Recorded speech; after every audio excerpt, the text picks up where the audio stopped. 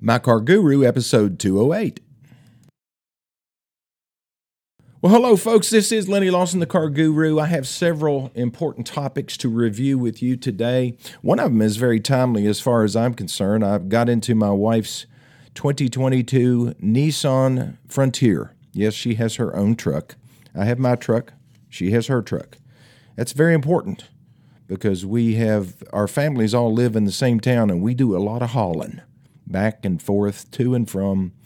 We've been working out at my mom's house and trying to get everything out of it, and my goodness, I can't even count how many truckloads we have made, both of us. But the truck just works. You know, it's different than it was when I first got into the car business. All trucks were regular cabs and long beds for the most part.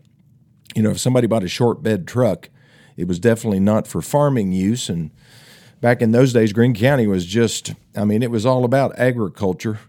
When we moved here in 1971, and I'm talking Greeneville, Tennessee, the top three employers were a milk producer, Pet Milk Company, a tobacco company, the Austin Tobacco Company, and Magnavox.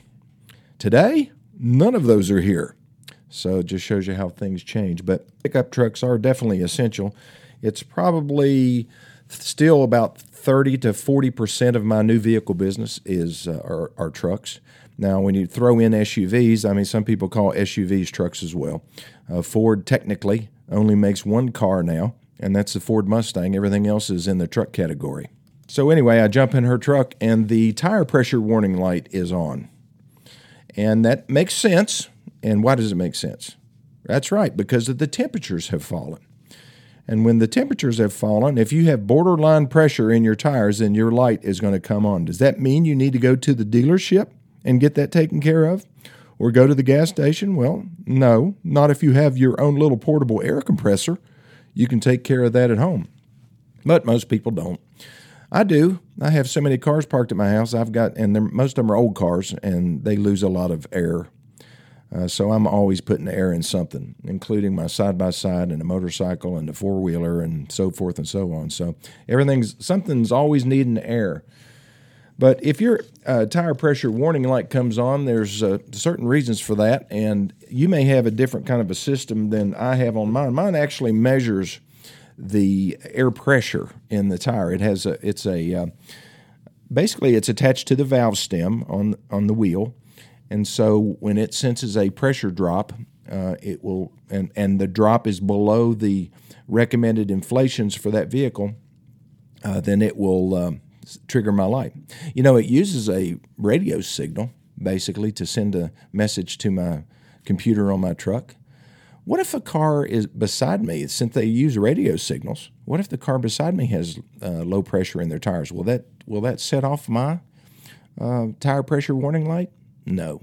It's because they are all serialized. So you have a specific code built into your tire pressure warning, and that's why they have to be synchronized whenever you have to replace one. And why would you have to replace one? Well, because the batteries go dead, and they are non-replaceable.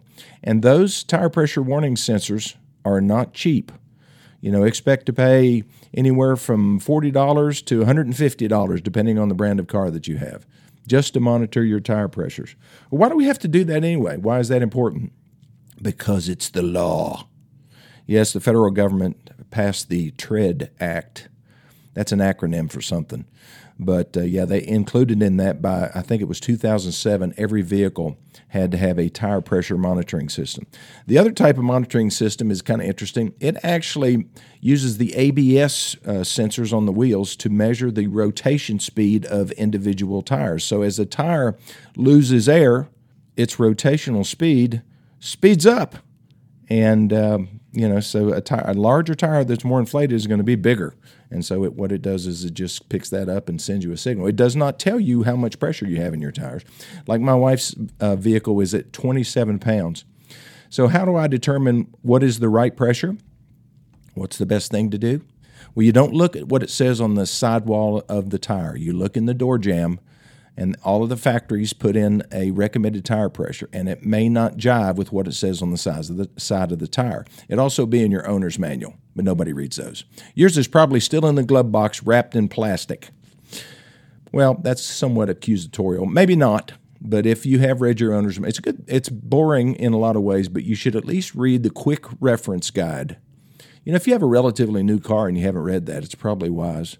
It'll help you discover things. Your car may have features on it that you had no clue that it has, and you're not taking advantage of it. Like I didn't realize that my wife's Nissan had a heated steering wheel. I knew it had heated seats, but boy, that was nice this morning. I didn't read it in the owner's manual. I just happened to see that switch down there. I said, "What? This thing has a heated steering wheel." And so I turned it on, and I was warm and toasty. Okay, I'm going to take my first break, and I'm going to talk about questions, okay? How important the right questions are, especially when you're buying a car, but in life as well. I'll be back in just a minute. Okay, I'm back. I went to a seminar one time at an NADA convention. I think it was in San Francisco.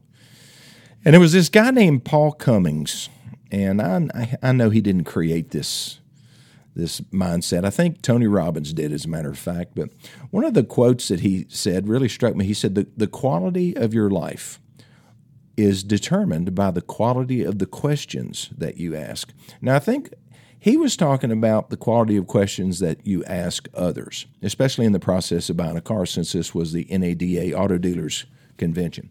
But I think Tony Robbins was talking about the quality of the questions that you ask yourself. And boy, there's a lot of those going around in our heads most of the time. But questions are the foundation of a good decision and good decision making.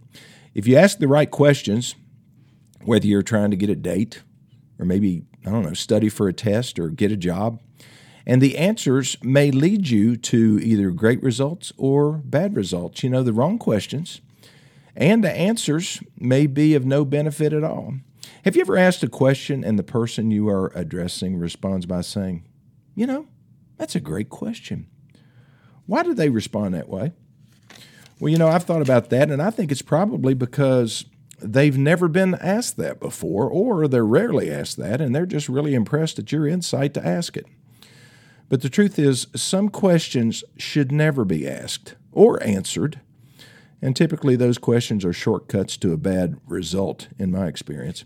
But I'm going to give you some examples in a typical car transaction of questions that you should never answer if you happen to be asked. You're at a car dealership, and the salesperson is interviewing you, so to speak. He's asking the questions. And if he asks any of these, don't answer, or be careful how you answer. Okay, you ready? All right, here we go. Question number 1. What kind of monthly payment are you looking for? Now, they may phrase this in a different way. They say, what kind of monthly payment you want? Or how much is your monthly payment on your car? Is that comfortable for you? It's anything with regard to the monthly payment. Those are questions that you should never answer. And the reason that you payment buyers out there should not answer that is because it leads you down the road of paying too much for a car. I talk about this a lot because this is the most common way to pay too much for a car, is focusing just on the monthly payments. So, if they know how much you want to pay, then they can basically fit the price into that budget or into that amount, when you probably could have gotten a lot lower payment if you had just negotiated on the selling price. And I realize that most people are going to have a trade-in, so they're going to have to look at more than one number other than the selling price of the car. What are they going to pay you for your trade-in? And then, what the trading difference is. Those are the important numbers. Everything else comes later. So you should have already done the research on your computer and figured out how much money you can buy for or how much monthly payment will be on like $30,000. So can we afford a $40,000 car? Let's say you figure you can afford a $40,000 car with the $5,000 down at 72 months, and that's really as long as you want to go. So you figure out what that monthly payment is, and the tax is going to add, maybe $20 a month or $30 a month to the payment, depending on, how much your tax rate is. But once you know the basic numbers that you can afford, and you know what your credit score is, you've maybe even applied online or gone to your credit union and found out, how much they're willing to loan you and what the monthly payment is. If you don't want to do it on your computer, by the way, you can always call your banker. And you can be prepared when you walk into the dealership. Now, the dealership has very competitive rates. They don't loan money. They basically just facilitate the paperwork for multiple financial institutions, including the captives like Ford Motor Credit, Ally Bank, which does financing for General Motors and Chrysler, Honda Motor Credit, Toyota Motor Credit. They all have their captives. But then they also have all the paperwork in the dealership for most of the credit unions in your area and for all kinds of banks. Mostly not small banks, because they're not into what we call indirect lending, which is lending that the paperwork is facilitated through the dealership. Direct lending is lending that's done in the bank. So a lot of small banks don't do that, but most big banks do have indirect lending, and they go through dealers. And so dealers have all of these different banks, and they could submit your credit to these banks all at one time and help you get a very low rate. And sometimes it's more competitive than if you go out and get it on your own. However, right now, the credit unions typically have the lowest rates unless there is something called a subvened rate, which is a rate that you can get through, like I said, General Motors or Ford or somebody like that, which could be 0%. And there are some low interest rates. Right now we have, like for example, on the F-150, you can get 0 for up to 36 months. Well, not many people can afford, the payment, even if it is at 0% for 36 months. But, if you want to go 60 months, they have like 2.9. So that's a good rate. That's lower than most credit unions right now. So you got to shop that around. But still, that's after you already know what you can afford to pay. And it's very helpful to go ahead and have that information before you walk into the dealership. Okay, so you don't want to answer that question. What kind of monthly payment are you looking for? It's not because they're a bad guy. That's because that's how they're trained, because they realize that, if you answer that question, then that's easy for them to back into that number. Second question you should never answer. What is your budget for a new car? If you give them a number, we want to spend $40,000. No more than $40,000. That's kind of like telling them what monthly payment that you want, because they may have a car back here that they could actually sell you for $36,000, but they just go ahead and slap an addendum on it, and they quote you, or they pull the window sticker out, or it's a used car and doesn't have a window sticker at all, and then say, well, yeah, you can buy this one for $40,000. Well, you don't have a clue what that car is worth, and you got taken advantage of. What is your budget for a new car or a used car? Don't tell them. Don't answer the question. Well, we know what our budget is. We just want to look and see what you have. You give us the numbers. Let them make you the proposal. Let them give you the numbers, and then you respond to those numbers. Okay? Number 3, how much do you want for your trade? Or they may say, what do you think your trade-in is worth? Never answer that question. Let them answer it for you. Say, well, if they ask you, what do you want for your trade? Well, I really don't know. I want to see what you're willing to offer me for my trade against the selling price on that car. If you do it that way, then you will get a legitimate number, a legitimate trade difference that you can work with in order to figure out what your monthly payments are going to be based on that, based on the research that you did. Okay, what's another question you don't want to answer? Let's say really early on in the conversation, they say, okay, well, let's do a 5-line credit app. We can find out really quickly what you qualify for. No. If they say, what is your Social Security number and date of birth, and that's pretty early in the transaction, you're not sitting at a desk doing the final stuff after you've already negotiated the price. If they ask you that question, don't answer it. If you finance through the dealership, you will have to provide this information. But all they want to do right now up front is called what we call a 5-liner. It's basically your Social Security number, date of birth, address, income, and I can't remember what the 5th one is. But what they need that information for a basic credit pool. And they will push you to a vehicle that you may not want. So avoid it. Don't answer those questions until you have actually already negotiated the selling price. Now, if you have terrible credit and you don't know what you qualify for and you've been turned down and stuff, still, you should go ahead and do the research. Don't just fall into the dealership, because those are the people that get taken advantage of, especially if you have marginal credit or poor credit. Okay. The 5th question you should never answer. Are you ready to do business or buy today? You know, you should do everything you can to remove any sense of urgency. If you act all urgent, we got to get this done. Even if it is urgent, I don't care. Don't act like it is. You're gonna have to put up an act. You know, many salespeople feed off of urgency. Most bad salespeople do. If they get somebody that's really excited about a car, they know that person will pay more for the car. They know that they'll stretch on the selling price. They know that they'll stretch on the monthly payment. And, it's one of the worst things you can do. I have seen this lead to, that in combination with excessive credit card debt. I have seen this lead to more bankruptcies than just about anything else. People get into a car loan that they shouldn't. Then they're dissatisfied with the car 2 years later. They decide they want to trade because they don't like the car. Well, they're upside down by $10,000, and they find some dealer that can get them financed. Well, now they're upside down $20,000. What if they're not happy with that car? And then the credit card bills start piling in. It's all about behavior, and it's how they live and their lifestyle and so forth. But, just get rid of the urgency. Good salespeople, if you say that, you're just in the investigation stage right now and you're not going to buy a car today, it's probably the best thing you could say is I'm just not going to. Even if you really want to buy a car today, say that you're not planning on buying a car today. A lot of car dealer advertising is geared to the weekend, and that's when people are off. If you come in on a Saturday, then that's when all the balloons go up. And they have the tent out there, and they're maybe grilling hamburgers like we did last weekend and hot dogs. And, they're trying to create an atmosphere. And, people get excited, and it's great. I mean, it is exciting buying a new car.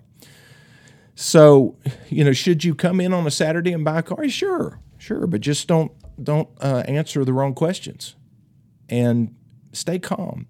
If you come in and you test drive a car and you really like it and you negotiate a good price, if you just tell them you want to think about it until Monday, they'll probably bring a little heat. I mean, I encourage my salespeople to never do that. If somebody wants to think about it, good. Let them think about it. We want them to make a good decision. And then they come back on Monday and buy the car. But if you tell somebody you want to think about it and then they bring the heat in the form of, start cutting the pricing, well, what would we have to do for you to buy the car today? Well, why didn't you do that to begin with? Well, I didn't realize you were going to leave. Well, I'm going to leave, and I want your best price, or, I just won't come back. I don't want to fight for a price. That's old school, right? This is new school. Customers don't like that anymore. So they say, well, it might not be here on Monday. Well, that's fine. I'll find another one somewhere. They're going to throw all kinds of things. Then that hefty sales manager is going to come from behind his desk and say, folks, what do we got to do to do business with you today? The best thing you could do, sir, would just to wait until Monday because we're not ready to buy the car today. Well, what if we threw in floor mats? What if we did a spray and all these things start coming at you? That would be great. Will you do that on Monday? If they say, no, we won't do that on Monday, we'll just do that today, then you're at the wrong dealership. You need to go somewhere else because they are playing games with you. The deal on Saturday should be good on Monday. If you want to leave a deposit on the car, okay, I understand the desire maybe to hold the car for you. Get a receipt and make sure it is a refundable deposit. Make sure it says on there, this is a refundable deposit, and it is signed by the sales manager. Get them to print out the buyer's order, or sometimes we call it the deal sheet in the business. Get them to print it out. It has all the numbers on there with the payments and the taxes. And, if you did finally get into the finance office and talk to the finance manager, and he was trying to sell you an extended warranty and gap insurance, and, we talked yesterday about Secure Etch, these weird named products that are way overpriced. It gives you a chance to look at it and digest that information in the comfort of your home, and not with like a bunch of eyes on you wanting you to buy a car today. And you got the loud music and the balloons and the popcorn machine. They offer you free popcorn. Say, okay, you give me free popcorn, I'll buy today. It's just it's too easy to fall into that trap, and I'm just recommending that you do not answer these 5 questions. Okay, I'll be back here in just a minute. Sometimes people ask me, well, why does buying a car, or why has traditionally buying a car just been such a game? Such a, the negotiation and all that stuff. And I said, buying anything is somewhat of a game. I mean, you're being gamed when you walk into a grocery store and you buy your milk and your bread and your cereal and stuff, and you go up to the counter, and what's at the counter? Is there is there a whole bunch of stuff other than a cash register and a nice lady? Yeah. Bunch of magazines that you don't need, bunch of candy and, things that the kids want to grab a hold of and for you to buy that you don't need to buy. But you do, you grab it. That's a game. And it's a game that merchandisers have been playing since biblical times. So don't be surprised when it gets played on you. You just have to be prepared and never be in a hurry and never indicate that you have to make a decision today, because you really don't. But here's something that you do need to make a decision on, and that's this Saturday, the 22nd, the second annual or semi-annual Cars and Coffee event at Gateway Ford. Yeah, we're going to be doing it at the AMC Theaters right next door. We had close to 150 cars the last time. It is an informal car show. This is one that you drive in, and then you stick around for 2 or 3 hours, and then you leave. But we had some amazing cars last time. I'm going to have most of my cars down there. We have coffee from my favorite coffee place, the Creamy Cup in Greenville, Tennessee. Well, it's actually in Tusculum. But they have a truck, and they're going to set up, and I'm going to have donuts and snacks and stuff like that for folks. But the exciting part will be just all the cars that we will have. And if you have an antique car or a vintage car or just any car that you want to show, and just walk around and look at everybody else's stuff. And then on Sunday, the day after, is the Cars and Coffee event in Knoxville, Harper's Cars and Coffee, and they estimate there'll be anywhere from 5,000 to 8,000 cars down there. Now, we won't have that many, but I would encourage you to go down. If you want to show a car down there, you better show up at about 5 a.m. in the morning. With my Cars and Coffee event, you don't have to get here that early, maybe 7:30. 8 o'clock is fine. But just cruise on in, and I'll be here with my team. And if you want to come over and look at what we have at Gateway, you can. If you want to tour the dealership, I'll be glad to do that with you. Just love to meet you and see you, and would encourage you to come down. Call me on my cell phone if you need me, 423-552-2020, or email me to Lennie, Lennie, Lawson2020@gmail.com, and I'll try to help you any way I can if you have a car life need. We'll see you next time.